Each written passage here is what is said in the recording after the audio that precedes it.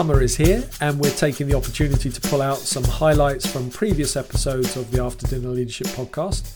Today we travel back in time to episode 11, where my co-host Jack and I met with Amanda Capon. And one of the questions we were looking at was, what do you do when you don't know what to do? And particularly around your career, but making big decisions. And with all the analysis that you can carry out for a significant decision, there is inevitably going to be some element of uncertainty. And Amanda talks to Jack and I about the importance of realizing it's okay not to have all of the answers. And there's great power in being humble and curious to ask other people questions. In fact, surrounding yourself with people who can support the areas in which you might be a little weaker. And the importance of having someone generally to talk to when facing a tough decision. Consider that. Consider the people that you've got around you that you can lean on, and think of the quality of the questions that you're asking around the difficult situations that you face. Anyhow, enjoy this bite-sized portion of our After Dinner Leadership Podcast.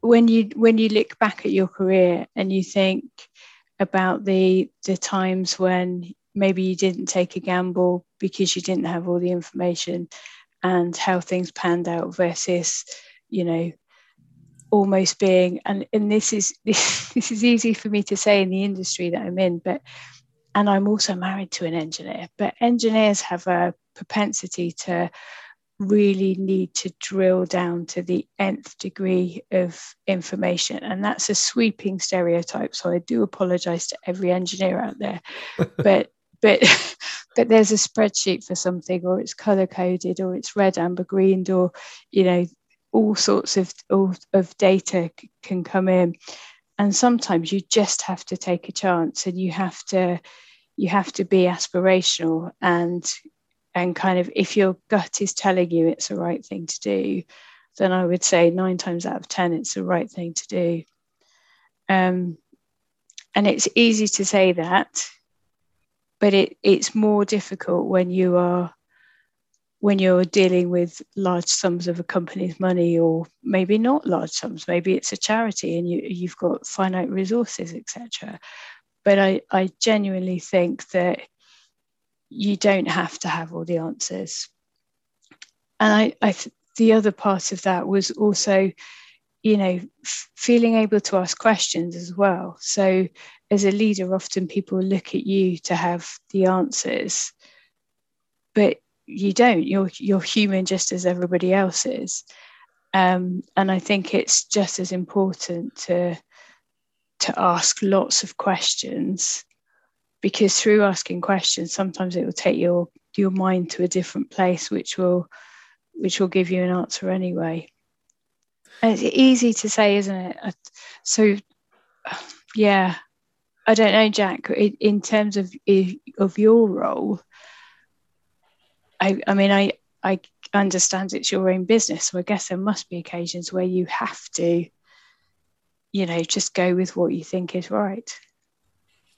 Yeah, definitely. And I'm definitely interested in what you said, and it resonates with me a lot. There are definitely times in my business, I'm 22, going on 23. I'm deciding right now where my life is going and what I want to do. I know my trade, I know what I'm passionate about. But in terms of, starting a new business, that's quite a daunting thing. And I definitely don't have all the answers. I definitely don't have, the know-how in all areas of that expertise starting a new business. I have skills, I have talents, but in terms of, being a business owner, I actually don't have a clue. And so definitely taking these risks, being vulnerable, admitting to myself that I don't know everything, but being willing to move even though I don't have the information has proven vital to me.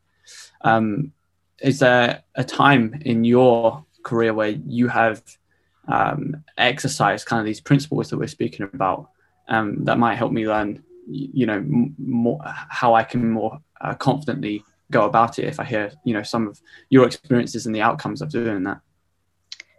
Yeah, I mean, absolutely. There were many situations where you just have to make a decision. I suppose I was in a similar situation to you. I didn't run my own business, but I kind of set up an umbrella company and then did consulting, HR consulting. So that's partly how I got the experience in lots of different sectors. And the one thing that I would say, just listening to you and you saying that you don't know everything about business, is I think that's where it becomes important to tip that on its head and kind of ask questions and to build relationships with people who can give you the answers. Because one thing so I will never be a mathematician. My brain isn't wired that way. I'm all arts. I'm not science and maths.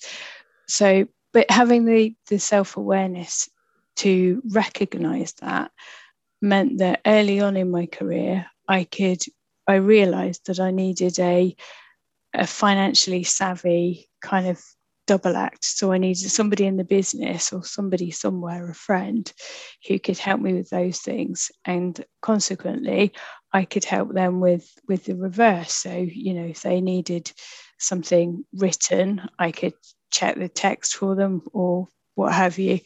So I think asking questions of a buddy or having a sounding board is really important. I mean, in terms of taking chances, I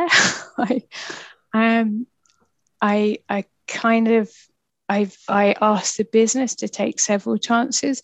So I think, doing the job I do now, when I first took the position, it was kind of, I guess I didn't necessarily have faith in myself in terms of my ability to do it, but I was open to the business suggesting that maybe I could do it.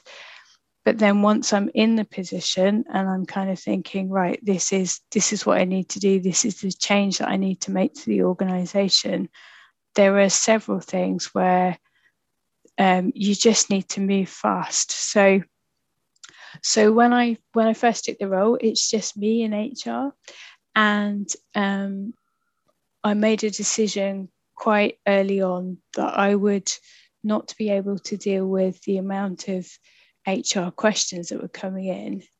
So I would outsource ER, and that's employee relations. That's quite a brave thing to do in terms of the usual model for HR is that the internal piece is the employee relations piece. That's kind of your bread and butter HR. So your disciplinaries, your grievances. And I asked the business to take a risk on me in finding an HR solution that would offer a 24/7 employee helpline, arguably, globally, in any country in the world. And we managed to pull it off.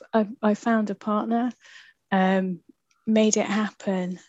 We've done the same with another HR system for all of our colleagues globally.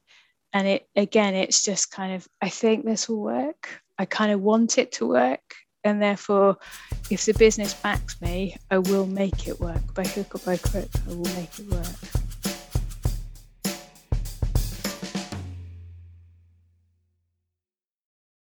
Our after dinner conversation is done. Our guest has left, and you're still here.